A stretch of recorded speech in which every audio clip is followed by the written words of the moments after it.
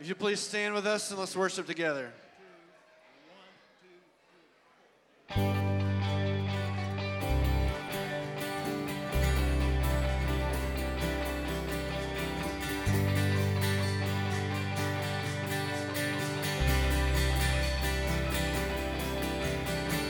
Great is your faithfulness, O God. You wrestle with the sinner's heart. You lead us by still waters and to mercy, and nothing can keep us apart. So remember your people, remember your children, remember your promise, oh God. Your grace is enough, your grace is enough, your grace is enough for me.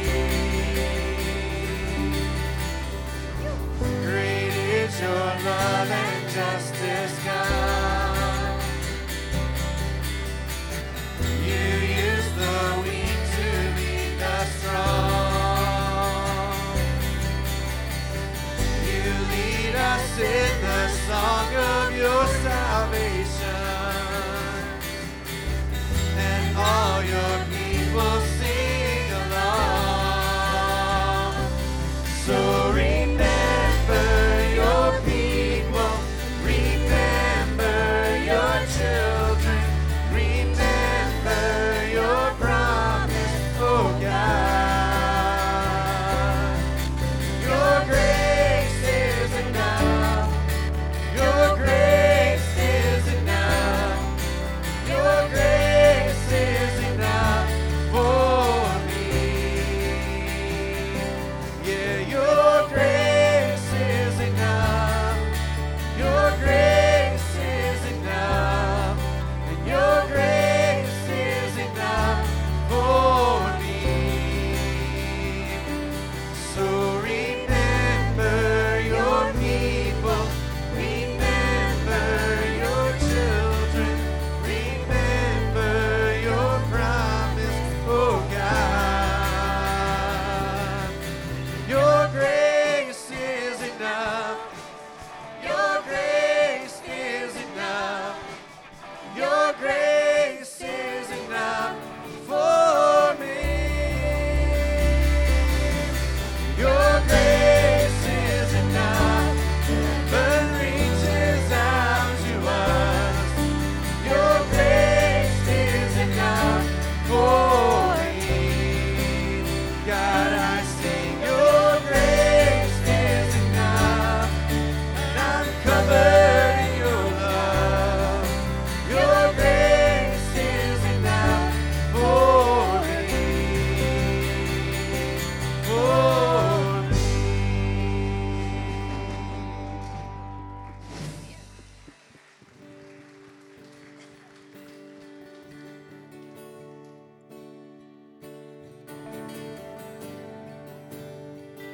How great the chasm that lay between us, how high the mountain I could not climb.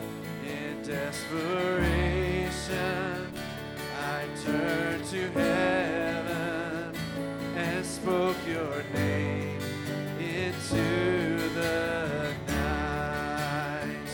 Then through the darkness, your loving kindness tore through the shadows of my soul. The work is finished, the end is written. Jesus Christ, my living hope. Who could imagine so great a mercy? What heart could fathom such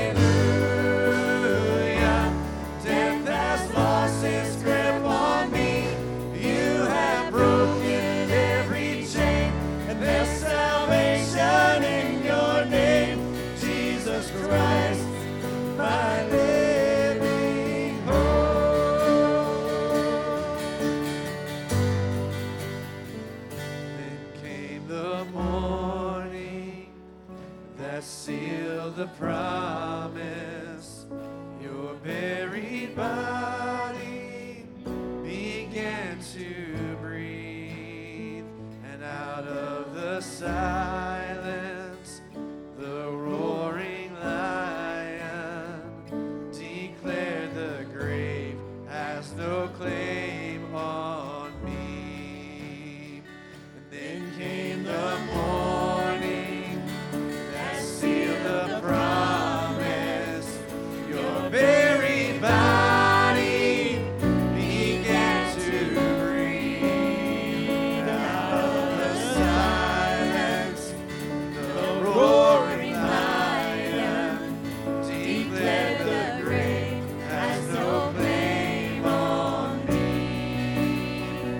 Oh, Jesus, yours is the victory. Oh,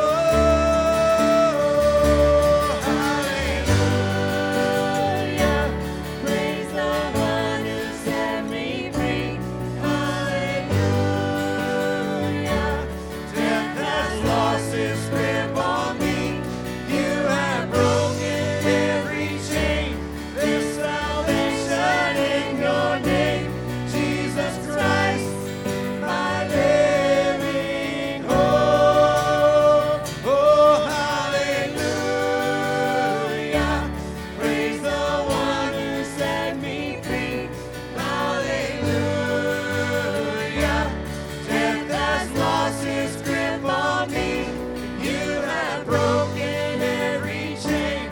There's salvation in your name, Jesus Christ, my living hope. Jesus Christ, my living hope. God, you are my living hope.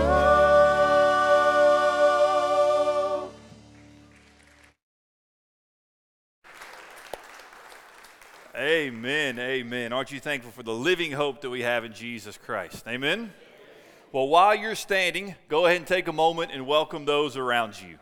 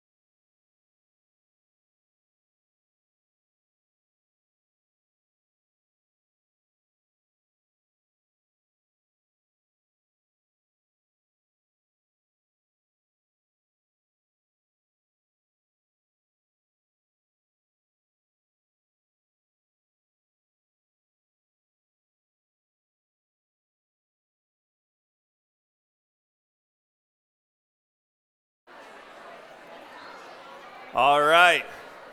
If you'll return to your seats, you may be seated. Man, I can just feel the excitement in this room of Vacation Bible School. I pray you have this much excitement Friday night about 8:30 when the end of the week is over. So while we were in Ecuador, we did some Vacation Bible School, and there was an Ecuadorian, his name was Byron, and Byron was the hype man. Like, if you think I have energy when it comes to Bible school, like, he was 10 times more. He was incredible. And the first day he dressed up like Scooby-Doo, and it was just amazing. And he brought the hype and the energy. So I expect this week all of you to bring the excitement and the energy. And doesn't the stage look amazing? All the decorations are incredible. And I personally love, as a kid who grew up in the 80s and 90s, that Super Mario has become popular again. And here's what I'm learning for you young folks. Everything that was once popular eventually just cycles back around. So some of the stuff that you look back at 30, 40, 50 years ago and you think, man, that was weird, just wait. It'll be popular again. Good morning. Welcome to Northside Baptist Church. We're thankful that you're here. If this is your first time with us, and I see some visitors this morning, we would appreciate if you would let us know if this is your first time. You can do that a couple ways. There's a QR code in the bulletin that you can scan and fill out some stuff online, or there's some Connect cards out in the foyer if you could take a moment and fill those out. We are excited to be in the house of the Lord. One thing that we try to do about once a month is emphasize a mission, something that we're supporting or helping. And so this month, on two different occasions, we're going to have a chance to help the Georgia Baptist Children's Home in Palmetto. And so we want to have a time of prayer for them in just a moment. In the bulletin, you'll see that on July 29th at 8 a.m., we have a ministry service opportunity. We're going to do some organizing in their food pantry. There's going to be some outdoor cleanup. We need you to sign up if you are interested in helping or you plan to serve and to help. The sign-up sheet is at the Connect board. Go ahead and sign up. This week for our VBS, every year we do a missions emphasis. One year we raise money to do audio Bibles so that the mosque could pass those out in Ecuador. This year, we're partnering with the Georgia Baptist Children's Home. So you should have received an email that lists the different items that you can bring in, or you can go purchase gift cards. You will bring those in each night, and we'll have a competition to see how much we can bring in.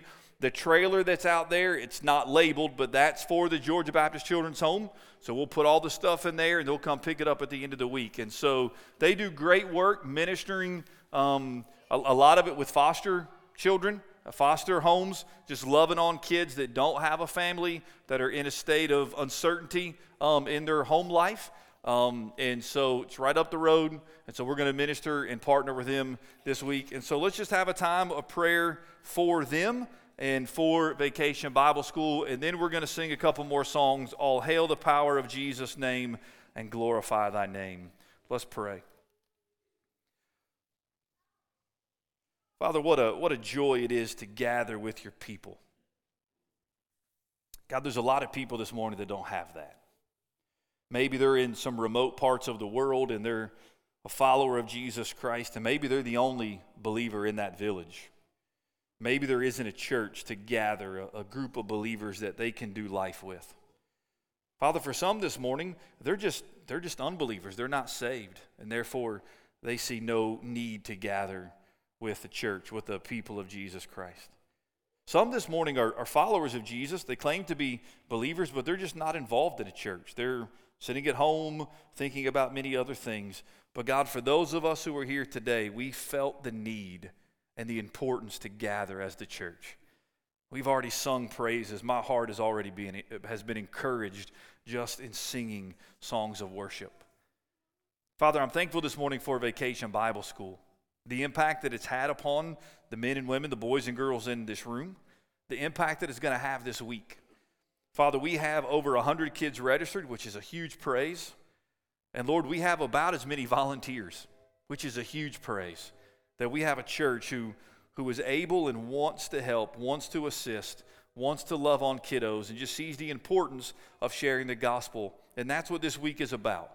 It's about sharing the gospel, planting more and more seeds of the gospel in these boys and girls' hearts. Father, I'm not one who tries to manipulate, tries to plead with kids to give their life to Jesus. I know that we can scare kids into doing that. I've seen it. God, that turned me off. That's not my mentality. So my prayer this week, Spirit of God, is that you'll do the work in these boys and girls' hearts. That you'll transform them, and in the course of hearing about Jesus and their Bible stories, they're going to have a desire to want to know more, and they'll reach out to a teacher, reach out to their parents, come to me and say, hey, I want to give my life to Jesus. And that we can say this is a work that the Holy Spirit did in bringing them from death to life. Father, we do pray for salvations this week. We do pray that boys and girls would be encouraged with the hope that is in Jesus Christ, that they would understand that their sins can be forgiven, that there is a living hope in Christ. And while we're loving on these kids here, the reality is there are many, many, many kids in the state of Georgia and all across the world who are orphans and who are homeless. No father, no mother, no grandparent, no aunt or uncle who will love on them, bring them to church, teach them about Jesus, protect them, provide for them. Lord, they're being hurt, abused, neglected. And because of that, there are things and places like the Georgia Baptist Children's Home that we wish did not have to exist, but they do because there's a need. And this week, we can partner with them to help restock their closet, to help do some cleanup work at the end of the month. But this week, primarily bringing in things so that we can restock that closet.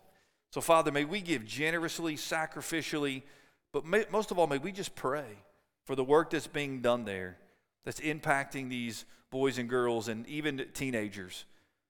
As they're loving on them and sharing the gospel with them, we're thankful for the work that they do, and we pray that that work will continue for your glory and your honor. And we ask all this in Jesus' name. And all God's people said, would you stand? Let's sing about the powerful name of Jesus.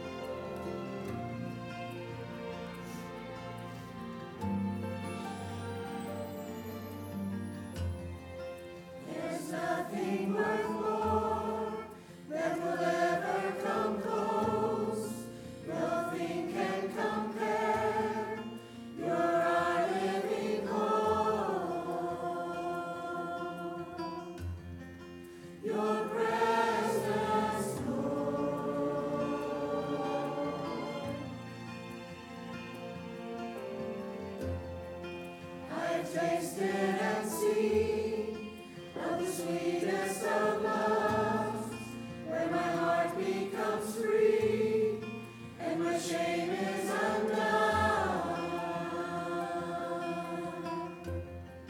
Your presence, Lord.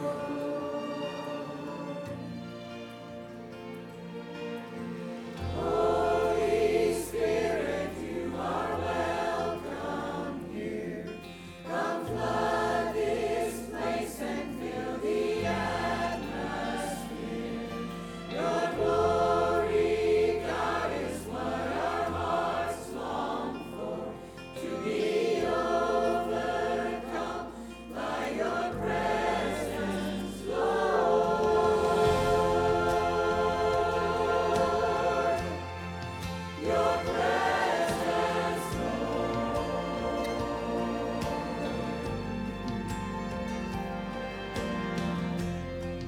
there's nothing worth more that will ever come close.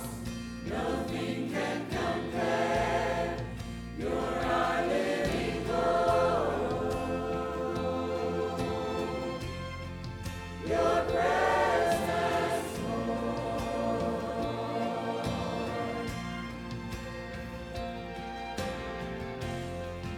I've tasted and seen of the sweetest of loves, where my heart becomes free and my shame is undone. Your presence, Lord.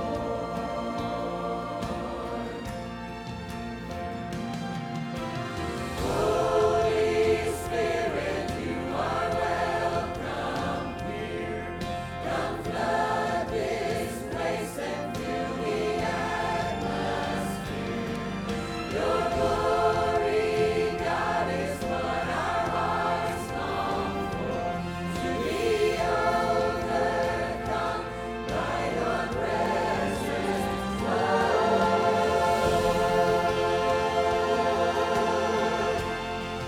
Your presence,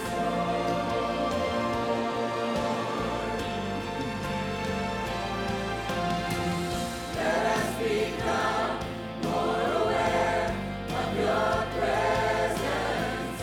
Let us experience the glory of your goodness. Let us become more aware of your presence. Let us experience the glory of your goodness.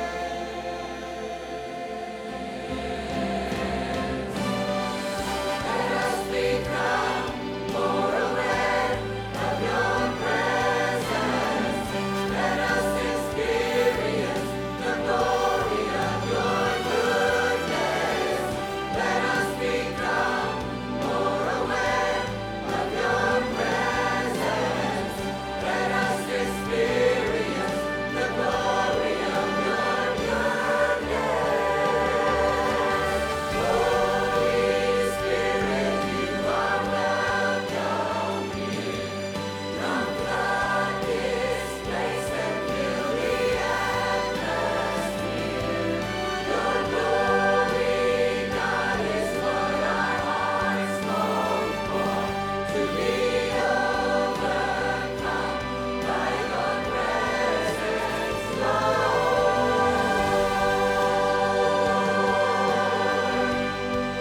Your presence, Lord. Your presence, Lord. Your presence, Lord. Your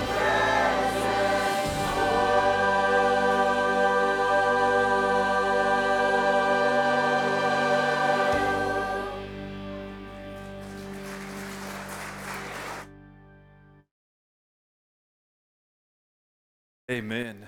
Amen. All right, at this time, our kiddos are going to make their way to Children's Church. Both of our classes are going to head that way. Oh, excuse me. Everybody else, if you'll take your copy of God's Word and turn to the book of Esther. Esther chapter 2. As we continue our study this summer, and it'll overlap into September probably as well. But Esther chapter 2, I don't know what the bulletin says. Yeah, the bulletin says we're going through chapter 3, verse 15. That was the plan at the beginning of the week. But we're only going to finish chapter 2 this morning. So we're going to save chapter 3 for next week. So Esther chapter 2. John Flavel, I've heard it pronounced both different ways, said providence is like a Hebrew word. It is only understood when read backwards. So providence is like a Hebrew word. It is only understood when read backwards. Now, I can't assume that everybody understands what all of that means, so let me unpack it for a moment. Providence, when we talk about providence, God's providence, we are talking about, to simplify this, God's oversight of His creation, or God's sovereign working in and through everyday life. So what God's doing, how He's working in and through everyday life. So providence is like a Hebrew word. If you don't know anything about Hebrew, you read Hebrew backwards, the language from right to left. You read it backwards. So his point is, in the moment, in the present, we don't always understand and know what God is doing. And it's only when we begin to look back that we can see the hand of God and how He was weaving both significant and what seems like insignificant things in our life together for His glory. Let me illustrate this. Corrie ten Boom, many of you know that name, lived during World War II, was famous for the book The Hiding Place. They built this room where they were hiding Jews, keeping them safe. There's a museum for her in her honor. She was a follower of Jesus Christ. They found out they were hiding Jews. They took her, put her in a concentration camp. She suffered greatly. She wrote about it in The Hiding Place. In the museum, there is this. This is the backside of what this is. This looks like something I would do. Like, I could do that. Like, you can make out a little bit of the shape, what it is, but that's the backside. And if you're honest, you might say, Pastor, that's what my life looks like. I mean, my life looks like a hot mess. Like, I don't really know what God's doing. I can't make sense of it. This is all I see in the moment. But the other picture, when you look at it from the front side, looks very different. And sometimes we have to advance in life before we can look back at our life and it looks clear. In the moment, it's like what it looks like on the left. Then we begin to see that God was really working all the time. You can leave that up there for just another moment, because in the book, The Hiding Place, she has a poem called Life is But a Weaving. That's what this sermon is entitled, Life is But a Weaving. Listen to the poem. Life is but a weaving between my God and me. I cannot choose the colors, He weaveth steadily. Oft times He weaveth sorrow, and I in fullest pride forget He sees the upper, and I the underside. Not till the loom is silent and the shuttle cease to fly will God unroll the canvas and reveal the reason why. The dark threads are as needful in the weaver's skillful hand as the threads of gold and silver in the pattern He has planned. He knows, He loves, He cares. Nothing this truth can dim. He gives the very best to those who leave the choice to Him. As we look at these 4 verses this morning, what we're going to see is an event that unfolds that seems significant, and it is significant because a life is saved. But at the same time, there's something happened that seems insignificant. Something that does not happen to Mordecai, which in the moment seems insignificant, but what we're going to realize in a couple chapters, what doesn't happen to Mordecai right here looms large as we fast forward. And we call this the providence of God. Now, you may say, Pastor, you preached on the providence of God a lot already in Esther. Yes, and I'm going to do it again today because here's why. I believe this is one of the most critical things that you and I need to understand and to put within our heart. And we're going to circle back to God's providence and talk a little bit more about it. But first, let's work through these verses, and then we got two main truths that I want to apply to our life. So Esther chapter 2, verse 19. Again, keeping with what we're doing in Esther, but not my normal practice. We're not going to read all the verses up front. We're just going to work through them verse by verse. So we begin in verse 19, Esther chapter 2. I hope you have your copy of God's word. This is the word of the Lord. Now, when the virgins were gathered together the second time, let's stop there. What is this referring to? It could be two different things. It could be referring to the virgins moving from the first harem to the second harem. So remember, all these young, beautiful women were gathered in. This is Esther chapter 2, against their own will. They're prepared for 1 year for a one-night stand with the king. Whoever wins his favor the most, pleases him the most, will become the queen. Esther gets that. She becomes the queen. And so this could simply be these ladies who were left, moving them to the second harem of Shazgaz, which we've already read about in Esther chapter 2. Or it could be referring to what the language says, a second gathering of women. Do we really believe that suddenly the king, we've already learned a lot about him, do we really believe all of a sudden he's going to become this faithful, moral man? Probably not. And so it could very well refer to a second gathering of these young, beautiful women that he takes and they try to please him. It could be either one of those. The author doesn't specifically tell us, but it's referring to something along those lines. But now when the virgins were gathered together the second time, Mordecai was sitting at the king's gate. We were introduced to Mordecai last week earlier in chapter 2, but I didn't say much about him, but he kind of becomes front and center, at least in these 4 verses. So who is Mordecai? Go back to verse 5 of chapter 2. Now there was a Jew in Susa. Mordecai is a Jew. He's of the people of God, from Abraham, Isaac, right? He's of that line, Abraham, Isaac, and Jacob. He's a descendant. He is a Jew. In Susa, the citadel, whose name was Mordecai. And then we kind of get his family tree, his lineage, the son of Jair, the son of Shimei, son of Kish, a Benjaminite. Now, most commentaries say son of Kish. That Kish maybe was his father or a grandfather that's a descendant. But what the author's also doing is he's taking us back to another Kish. A Kish that we read about in 1 Samuel. That Kish had a son named, anybody know? Saul. Saul becomes what? King. He becomes king of Israel. Now, why is that important?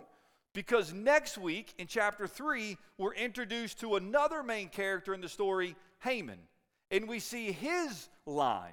And what we're going to find is his line, and then Saul in his line, right? It goes back to Saul, and something Saul didn't do, right, with a certain group of people, and so it all kind of ties together. And so the author could be just foreshadowing, getting our attention back to Saul. So we see his family line there. We know that he's in exile. He was taken out of Jerusalem, taken into Babylon. We know that he has adopted Esther, who's now the queen. And in verse 19 we read that Mordecai was sitting at the king's gate. So Mordecai, at this point, probably because of his connection with Esther, who's now the queen and he's raising Esther, is some sort of official for the king. Maybe a civil servant, but he is some sort of official. And he's at the king's gate. Warren Wiersbe writes, in the East, the gate was the equivalent of our modern law courts, the place where important official business was transacted. This is not a gate that you would have on your fence. Like, this was a gate, massive area where they would do the law, the business. It would take place here. It was an important place. That's where Mordecai is sitting. Verse 20, Esther, just reminding us, the author's reminding us, Esther had not made known her kindred or her people as Mordecai had commanded her, for Esther obeyed Mordecai just as when she was brought up by him. So Esther is still concealing her identity. Nobody knows she's a Jew. We continue. Verse 21. In those days is sometime between the 7th year of the king's reign, chapter 2, verse 16, and the 12th year of his reign, chapter 3, verse 7. So some point in those years, this event that we're about to read takes place. In those days, as Mordecai was sitting at the king's gate, Bigthan and Teresh, okay, who are these guys?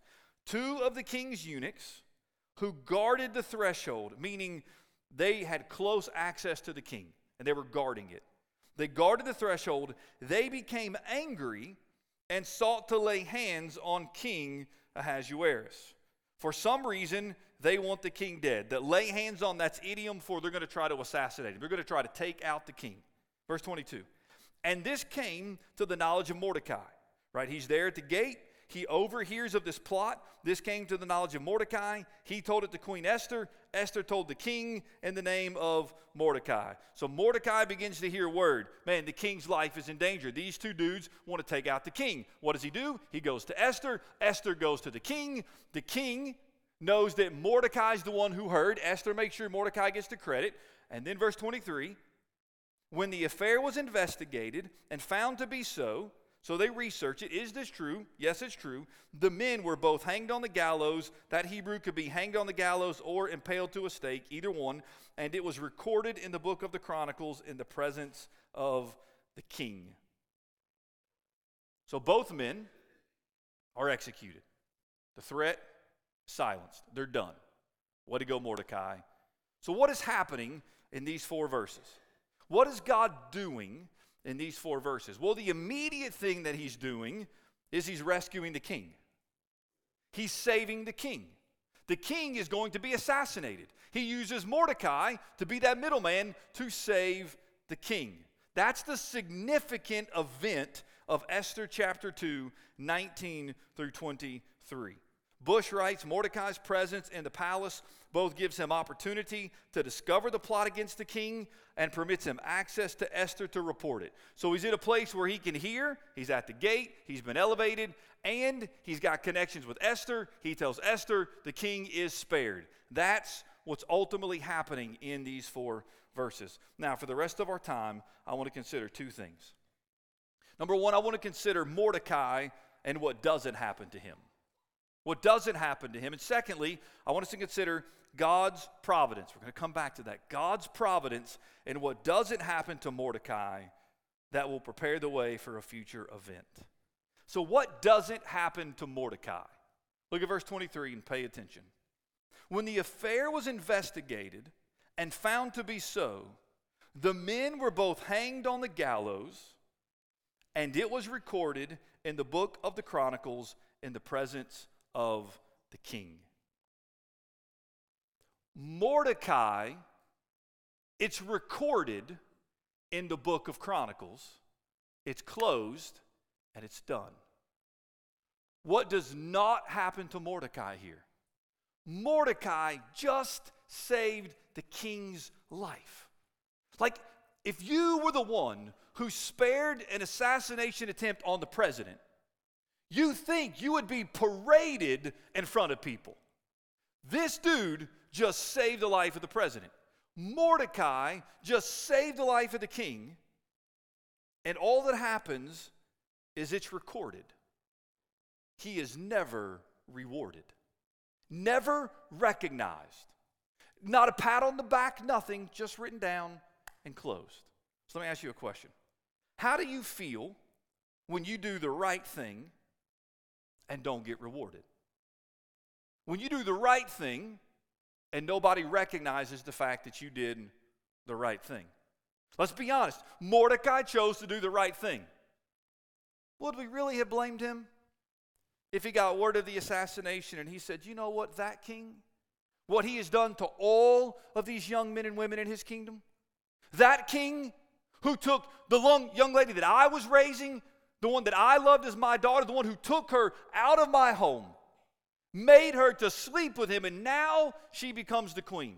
Would we have blamed him if he just sat on that news and let the king die? Maybe not. But Mordecai does the right thing. He hears of an assassination attempt, and regardless of how he feels about the king, he makes sure the king gets word so the king is spared, and he doesn't get rewarded. Mordecai saves the king. And in fact, it will get even worse for Mordecai. Because not only does he not get rewarded and promoted, in chapter 3, what becomes his enemy, Haman, he gets promoted. The man who hates the Jews and wants all of them to be annihilated, he gets promoted, and so things are about to get even worse for Mordecai. Listen, you and I live in a society that gets rewarded for everything. Everyone gets a participation trophy. You were the worst kid on the team, but good job. Participation trophy for you. Your team didn't win a game, but we got a trophy just for you. Right? Everybody gets rewarded in our society. And parents, if we're honest, and man, we hate to admit it, sometimes that's the only way we get our kids to do anything. Is we have to promise a reward. If you do this, we'll take you to McDonald's if you're cheap. Or if you do this, we'll take you to Disney World if you have lots of money. Like whatever your reward is, we're going to reward you for doing what you're supposed to do. Our human nature and our sin nature longs to be rewarded, longs to be recognized, longs to be praised. But here's the deal. Here's a point of application I want to make before we come back to what the real purpose of this text is. The application is this: doing the right thing isn't about reward or recognition. It's not about being rewarded for doing the right thing or recognized for doing the right thing. And here's what you and I need to understand as citizens of God's kingdom. We don't do what is right. And we don't serve God to be seen, to be acknowledged, to be rewarded, to be patted on the back, to say, attaboy, attagirl, way to go. That's not why we serve the Lord Jesus Christ. We do the right thing because it's the right thing. And ultimately, our desire is to please our Lord and Savior Jesus Christ. So whether anyone else sees or not, or anyone else knows, we want to do the right thing. And we know this. Brothers and sisters in Christ, we know we ought to do what we do to honor Jesus and not ourselves. And yet, if we're honest, we struggle with this at times so much. Because our flesh still wants that instant gratification. Our flesh wants the, hey, that was amazing. You crushed it. You were incredible. We want the recognition. We want the praise. That's what our flesh craves. And it craves that because at the core, we are proud human beings.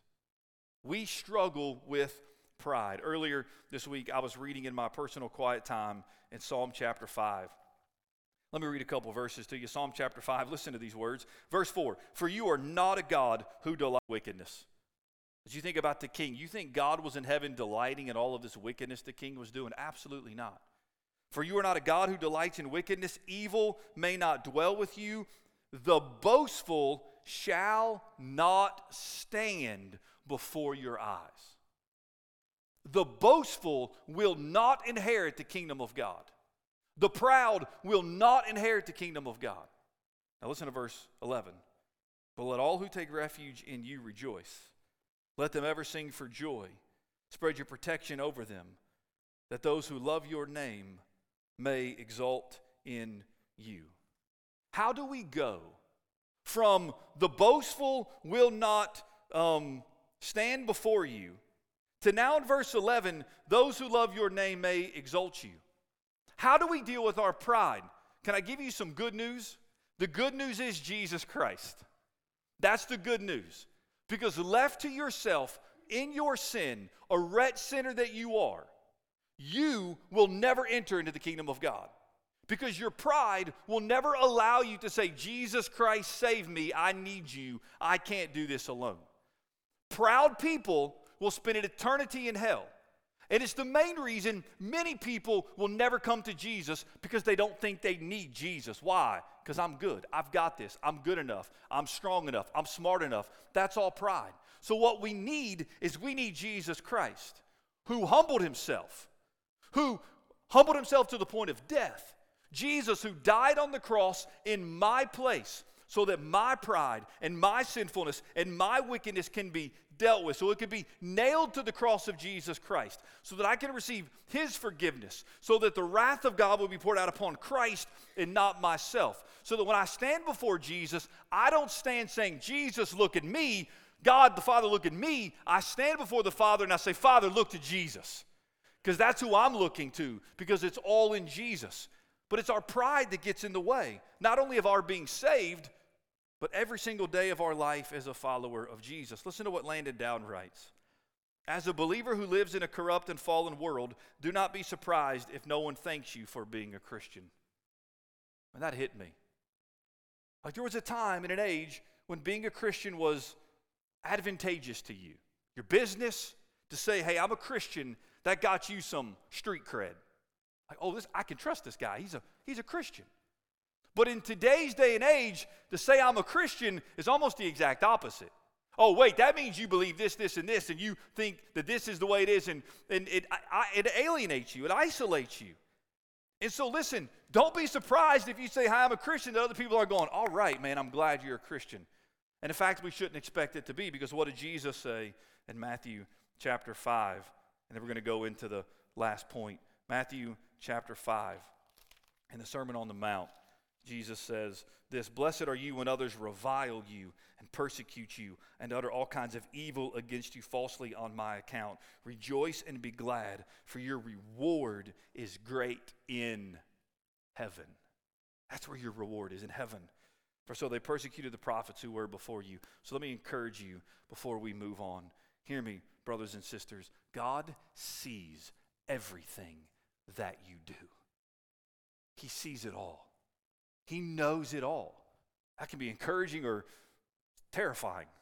But if you're a follower of Jesus, when you serve him, he sees. He sees. Yes, you may suffer now. Yes, you may experience persecution now. Yes, your good deeds may never get recognized now. You may be Mordecai, overlooked, forgotten, not recognized. But hear me, God knows and he sees. And one day, you will receive your reward and your crown, for he will never forget. Second thing, God's providence in what doesn't happen to Mordecai. Mordecai's not being recognized, if you think about it, seems insignificant. I mean, I'm sure it was an ego blow maybe to him. Like, man, I just saved your life and you're going to write me in a book and close it and that's it? Like, no promotion, not the right-hand man. Like, can't I replace Bigthan or this other guy? Can I be them? Nothing. He's overlooked. And we say, well, that's insignificant. But what did we say at the beginning of the message? Providence is like a Hebrew word. It is only understood when read backwards. So what seems to be insignificant is actually critical. And when we, probably in a month or two, come to Esther chapter 6, you're going to see just how critical it really is. That he wasn't recognized then, so that in Esther chapter 6, he can be recognized at that moment. And how God is using that for his glory. So what's God doing here? Well, in these verses, primarily, he's saving a king's life. But he's doing something else. And Mordecai not being recognized, he in essence is going to save Mordecai's life when he's recognized in Esther chapter 6. But more than that, God is going to save an entire people, the Jews. God has a purpose in everything he does. Even the seemingly insignificant things of life, God can use them. So let me ask you this question. What is God doing in your life right now? What's God doing in your life right now? Maybe you know. Maybe you can pinpoint God's doing this. Maybe you would say, Pastor, I don't have a clue. My life is a hot mess right now. I don't know what he's doing. Can I tell you at least 3 things that he's doing right now in your life? Because this is true of God's providence. This is what the Westminster Shorter Catechism lays out about the providence of God. God right now, everything that he's doing in your life is holy. Everything he's doing in your life is holy. In other words, God is not responsible for any of the evil or any of the wickedness that's happening to you. Good news, God can use that evil and wickedness and tragedy for his glory. He's not responsible. So if there's any sin happening in your life, you can't blame God. Because everything God does in your life is holy because he is holy. Here's the other thing. Everything God's doing in your life right now is wise because he's all wise. God knows what is best for you. Wherever you are, whatever you're going through, God is all wise. He knows what he's doing, and what he's doing is best. And third, what God is doing in your life is all powerful. Because God is able to work all things together for good. So in this moment, you may not understand. In this moment, you may not be able to see what God is doing. But what he's doing is it's holy, it's wise, and it's all powerful. Let me illustrate this a couple ways. This week I was reminded of the story of Mikhail Riley. Mikhail Riley. In 1994, Mikhail is 9 years old. Now, I could be saying that name wrong, but I found an NBA draft, and this is how they see you pronounce his name, Mikhail. It's not spelled that way, but Mikhail. 1994, he's 9 years old. His aunt is shot and killed. It was a tragedy. And I'm sure, like anybody who goes through a tragedy, the questions are asked, why? Mikhail's grandmother, with the life insurance money that's left over, builds a basketball court for Mikhail. They live in a rough neighborhood. I'm sure her intention was, man, I want him to get out of this neighborhood. I want him to be safe. So she builds a basketball court. He learns to play basketball. Now, fast forward. I remember this moment because I was watching, and many of you in this room will remember because of the closeness to where it happened. Fast forward to March 14, 2008, at the SEC basketball tournament played in the Georgia Dome right up the road here. Mikhail played for the University of Alabama. Yes, they have a basketball program. I know you guys know football. They got a basketball program. He played for Alabama, and they were playing against Mississippi State. Alabama had the ball with a couple seconds left in the game, down 3 points. Around 9:30 p.m., Mikhail hits a three to tie the game and send it into overtime. 8 minutes later, with 2 minutes and 11 seconds left on the clock in overtime, a roaring sound is heard inside the Georgia Dome. A tornado with winds of 120 miles passes just north of the dome. There are 14,825 people in attendance inside the Georgia Dome. No one was injured. Had Mikhail missed that three and the game not gone into overtime, 14,000 people would have been in the streets as that tornado comes ripping through downtown Atlanta. In the dome, though the dome was damaged, they had to move the rest of the tournament off-site. Kentucky got upset by Georgia. Boo, we move on, all right? All this happens, right? Not part of the story. Ignore that part, right? But these people are spared. They're saved. It's known as the three-pointer, the shot that saved lives.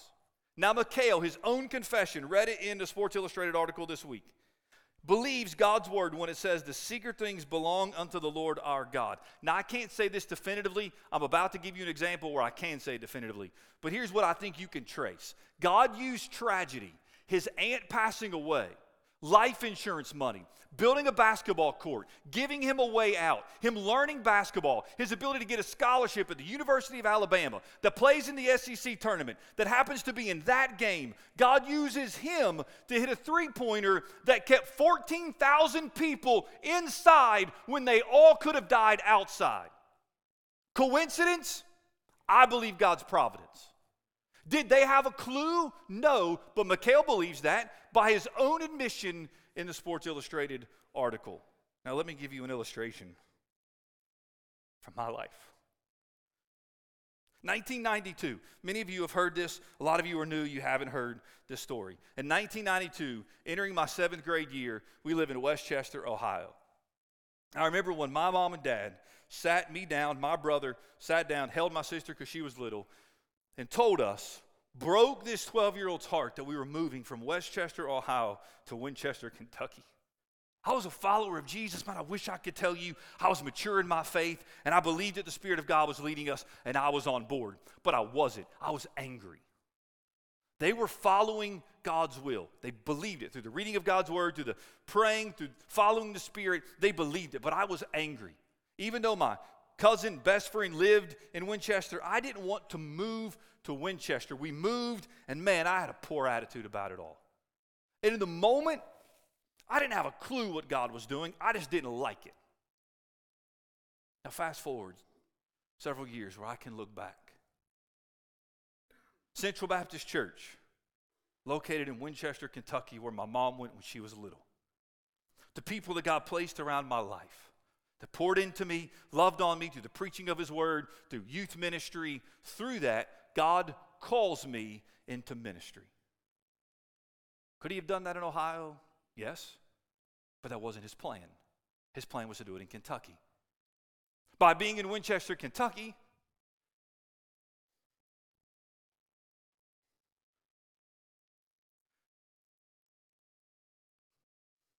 man, I walked through the sermon this week and didn't get emotional once, but I always get emotional up here. I get to meet Ryan, my wife, and I marry her. Fast forward 5 years later, God blesses us with Landon. We have a son. Does any of that happen in Westchester, Ohio? Nope, because Ryan didn't live there. And if we're not married, Landon doesn't come. So God uses that. In the moment, I couldn't see it. Now, fast forward to 2011. When I'm pastoring a church in Lexington, Kentucky, and God calls us clearly, evidently, to move to take a church in Fruitland Park, Florida. I was excited.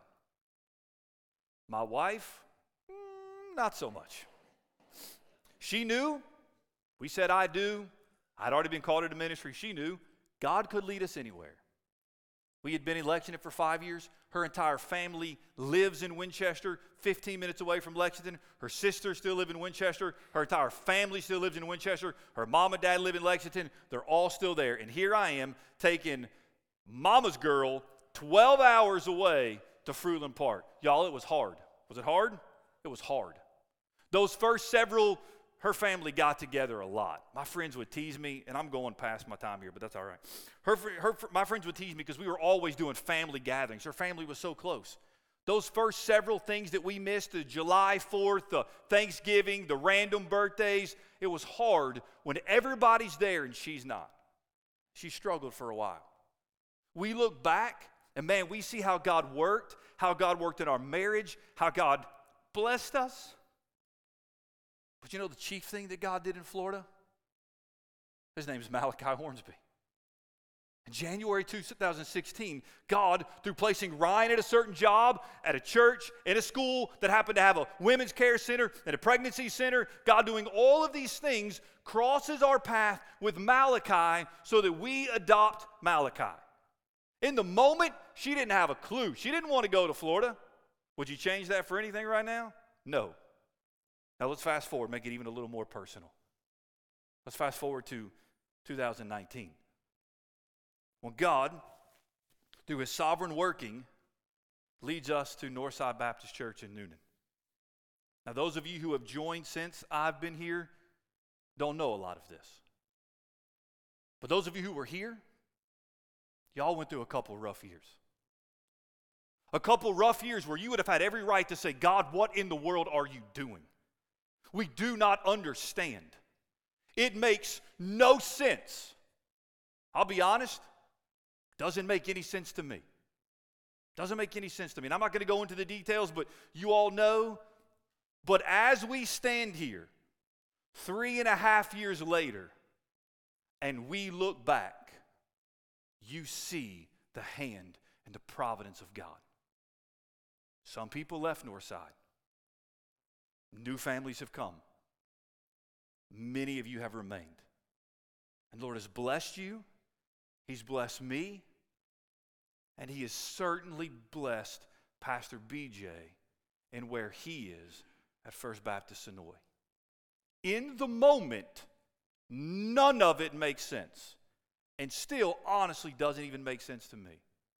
But here we are. Why? Because everything God does is holy, wise, and all-powerful. None of this is because of us. Yes, we have free will.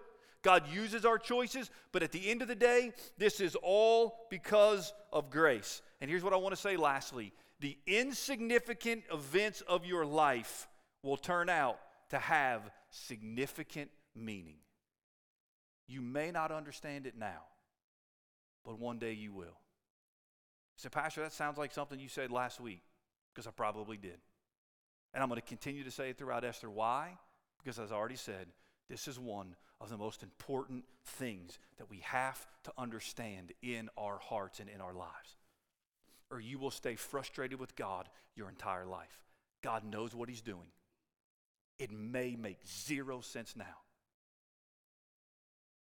Part of my emotions this morning is when I stood up to start preaching, I looked in some of your faces. some of the things you've gone through in the last 6 months to a year that I do not understand. And I wish God would have done it differently. And some of you have a history and a past. You've gone through some awful, horrific things. But God can take all things and work them together for good. And if you're struggling with that right now, here's what I'm going to say to you. If you're struggling with God, what are you doing? You're just having a hard time trusting God. I'm going to ask you to do one of the hardest things maybe you've ever had to do. Go to somebody you trust this week. Somebody in this church who reaches out to you often, who talks to you that you can trust. Go to them and sit down with them and say, listen, I'm having a hard time. I'm not asking you to fix it. I'm just asking you to listen and to pray for me and to come walk alongside of me. Because we do not always understand. But at the end of the day, we must believe that God is faithful. He's faithful. Would you close your eyes and bow your head?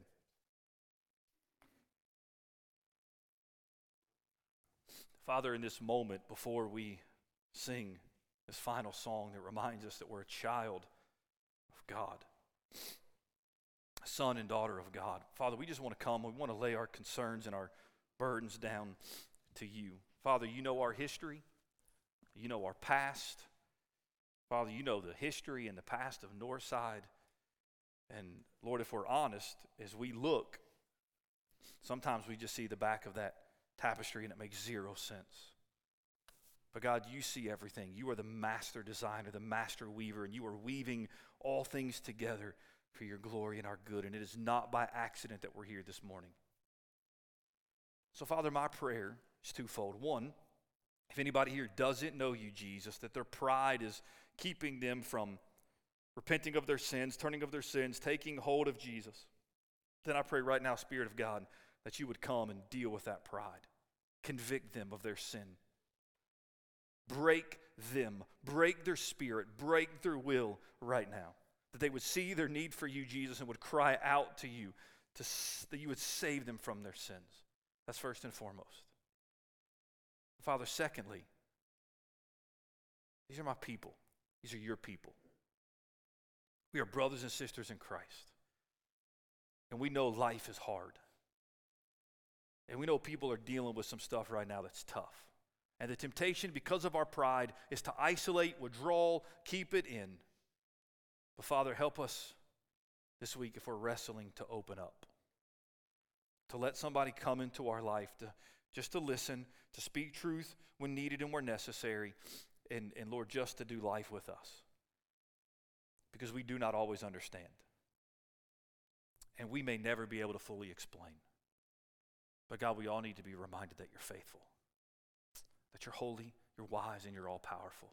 And so, Father, we just rest in that truth right now, and we pray as we sing that you would comfort and encourage our hearts and certainly convict us where needed. We ask all this in Jesus' name. Amen. I'm going to ask you to stand. We're going to worship together. The altar's open. If you just want to come pray, just respond as the Lord leads.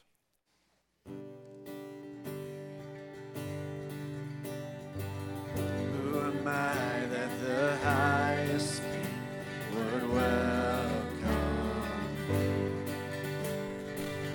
I was lost, but he brought me. Oh, his love for me. Oh, his love for me. Who the Son sets free. Oh, is free. I'm a child of God, yes I am.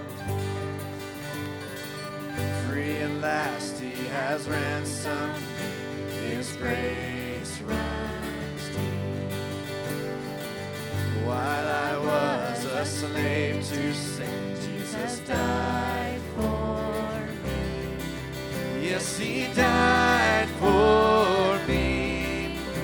The Son sets free, oh, is free indeed. I'm a child of God, yes I am. In my Father's house, there's a place for me. I'm a child of God. Yes, I am. I am chosen, not forsaken. I am who you say I am. You are for me, not against me. I am who you say I am. I am chosen, not forsaken. I am who you say I am. You are for me, not against me. I am who you say I am. I am who you say I am. Who the Son sets free, oh, is free indeed. I'm a child of God. Yes, I am. In my Father's house, there's a place for me. I'm a child of God. Yes, I am. Who the Son sets free, who the Son sets free, oh, is free indeed. I'm a child of God. Yes, I am. In my Father's house, there's a place for me. I'm a child of God. Yes, I am. In my Father's house, there's a place for me. I'm a child of God. Yes, I am. Amen. Yes, give the Lord the praise. You may be seated for just a moment. Just a couple of announcements, most of them related to VBS, but VBS starts tonight. Technically, we got the kickoff. If you haven't registered, go ahead and register this afternoon. The announcement about the Children's Baptist Children's Home was sent, I believe, just to the volunteers. So volunteers, you know those items and can begin to prepare for that. But we got hot dogs, inflatables, water, 6 p.m. tonight. If you can come a little bit early to help set up, or I think we got some people that will help set up. If afterwards, if you can stick around and help tear down, that would be huge. There's still probably some need for you to sign up for the break room throughout the week and to make sure the inflatables are manned and that the kids aren't going crazy and doing things that they are not supposed to do. A couple other announcements. Upward Soccer. If you have not signed up your child for Upward Soccer, I would recommend you do that ASAP, because we are filling up quick. I'm trying to see how many we had the other day. It was 88 already, and our max, I think, is 120. So sign up. If you haven't signed up, sign up quickly. And then one last thing, NBC's Got Talent. I look forward to this every year. The time, the date, all that stuff is in the bulletin. But if you're going to sing, do any sort of playing an instrument or act out or whatever, some sort of act, you need to let either Tim, Cynthia, or Curtis. You got 3 people you can notify. Let them know quickly. We want to have a full night of entertainment. And so thank you for being here this morning. Let me just say, I think part of the reason maybe I was so emotional is I am blessed to pastor some of the most amazing people on this planet. And I would put Northside up against any other church. And I'm so thankful in God's providence that He has led me every step of the way and brought me here. So just want you to know I love you. And if you're looking for a church, I don't think you're going to find a better one than Northside. And if you're interested in joining, please come see me. You can go ahead and clap for each other. Just come see me, and I would love to talk to you about membership and what that looks like. All right, Larry Chappelle, who happens to be my deacon, who takes great care of me, is going to come and close us, and my family's going to come close us with a word of prayer. You want to hold this microphone, or you want to? There you go. If you'll stand, let's be dismissed with a word of prayer. Yeah, unfortunately, Aaron and his family drew the short straw for me to be their deacon. But please join me in prayer. Heavenly Father, we just thank you for the opportunity to come together today in praise and worship of an awesome God. And dear Lord, we just pray that your Spirit be upon us this week as we go through this Bible school event. Dear Lord, we know this building will be full of children and their parents. And we do know, dear Lord, that through the course of the week, your word will be spoken unto them. Dear Lord, we pray that you plant these seeds deep into their heart, not only of the children, but also of those of their parents, and that this church can come alongside and just water that seed, help that seed to grow, and that seed will bear fruit, dear Lord. Just be with the workers this week. Lord, we pray that you give them strength, you give them perseverance, and just fill them with your Spirit. For we pray all these things in the holy name of Jesus. Amen.